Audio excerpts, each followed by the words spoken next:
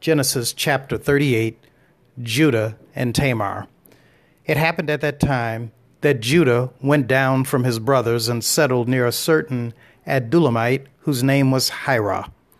There Judah saw the daughter of a certain Canaanite whose name was Shua. He married her and went in to her. She conceived and bore a son, and he named him Er. Again she conceived and bore a son, whom she named Onan. Yet again she bore a son, and she named him Shelah.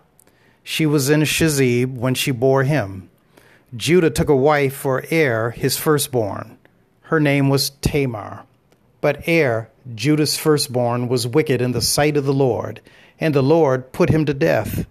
Then Judah said to Onan, "Go into your brother's wife and perform the duty of a brother-in-law to her. Raise up offspring for your brother."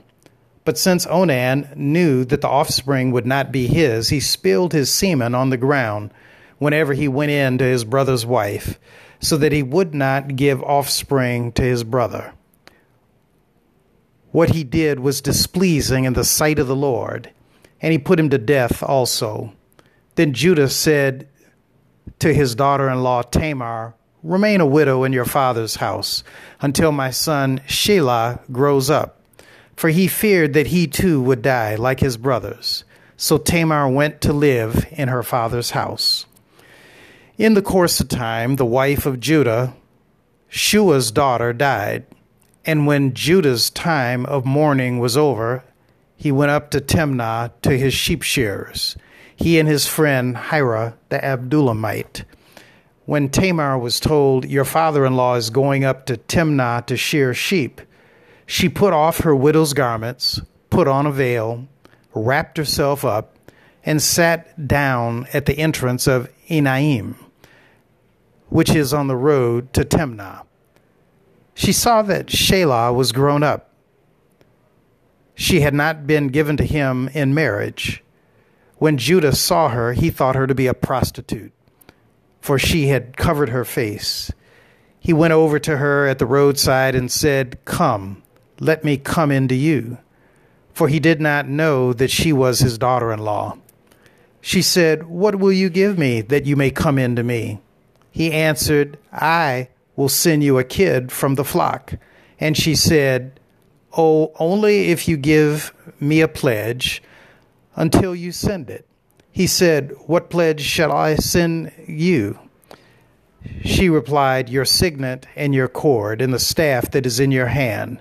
So he gave them to her and went in to her, and she conceived by him. Then she got up and went away, and taking off her veil, she put on the garments of her widowhood. When Judah sent the kid by his friend the Adullamite to recover the pledge from the woman, he could not find her. He asked the townspeople, "Where is the temple prostitute who was at Enaim by the wayside?" But they said, "No prostitute has been here." So he returned to Judah and said, "I have not found her." Moreover, the townspeople said, "No prostitute has been here." Judah replied, "Let her keep the things as her own. Otherwise, we will be laughed at. You see, I sent this kid, and you could not find her." About 3 months later, Judah was told, "Your daughter-in-law Tamar has played the whore. Moreover, she is pregnant as a result of whoredom." And Judah said, "Bring her out and let her be burned." As she was being brought out, she sent word to her father-in-law. It was the owner of these who made me pregnant. And she said, "Take note, please, whose these are, the signet and the cord and the staff." Then Judah acknowledged them and said, "She is more in the right than I am, since I did not give her to my son Shelah." And he did not lie with her again. When the time of her delivery came, there were twins in her womb. While she was in labor, one put out a hand, and the midwife took and bound on his hand a crimson thread, saying, "This one came out first." But just then he drew back his hand, and out came his brother. And she said, "What a breach you have made for yourself." Therefore he was named Perez. Afterward, his brother came out with the crimson thread on his hand, and he was named Zerah. Questions for reflection on chapter 38 of the book of Genesis. Number 1. In reading chapter 38, what did you learn about the ancient Hebrew practice regarding the obligation of family to procreate after the death of a brother? 2.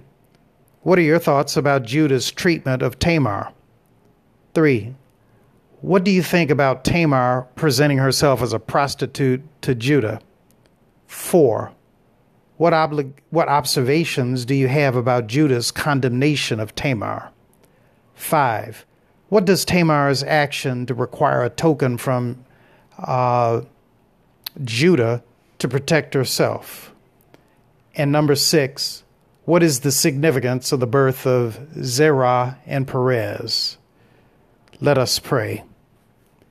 Lord, grant me the wisdom to advocate for myself and to protect myself from those who would take advantage.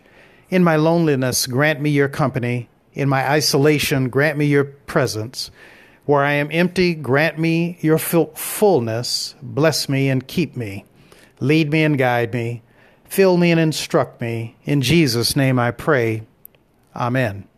This is Pastor Nick Hood reading from Genesis chapter 38. I hope this has been a blessing to you.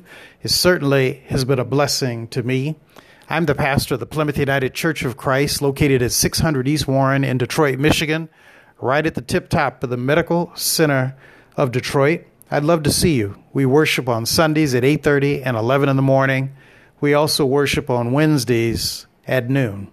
Tomorrow, we will be reading from Genesis chapter 39, the continuing saga and story of Joseph in Egypt. I hope that you can join me for this reading.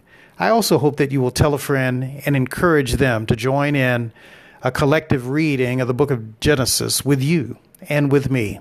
Until tomorrow or the next time, God bless.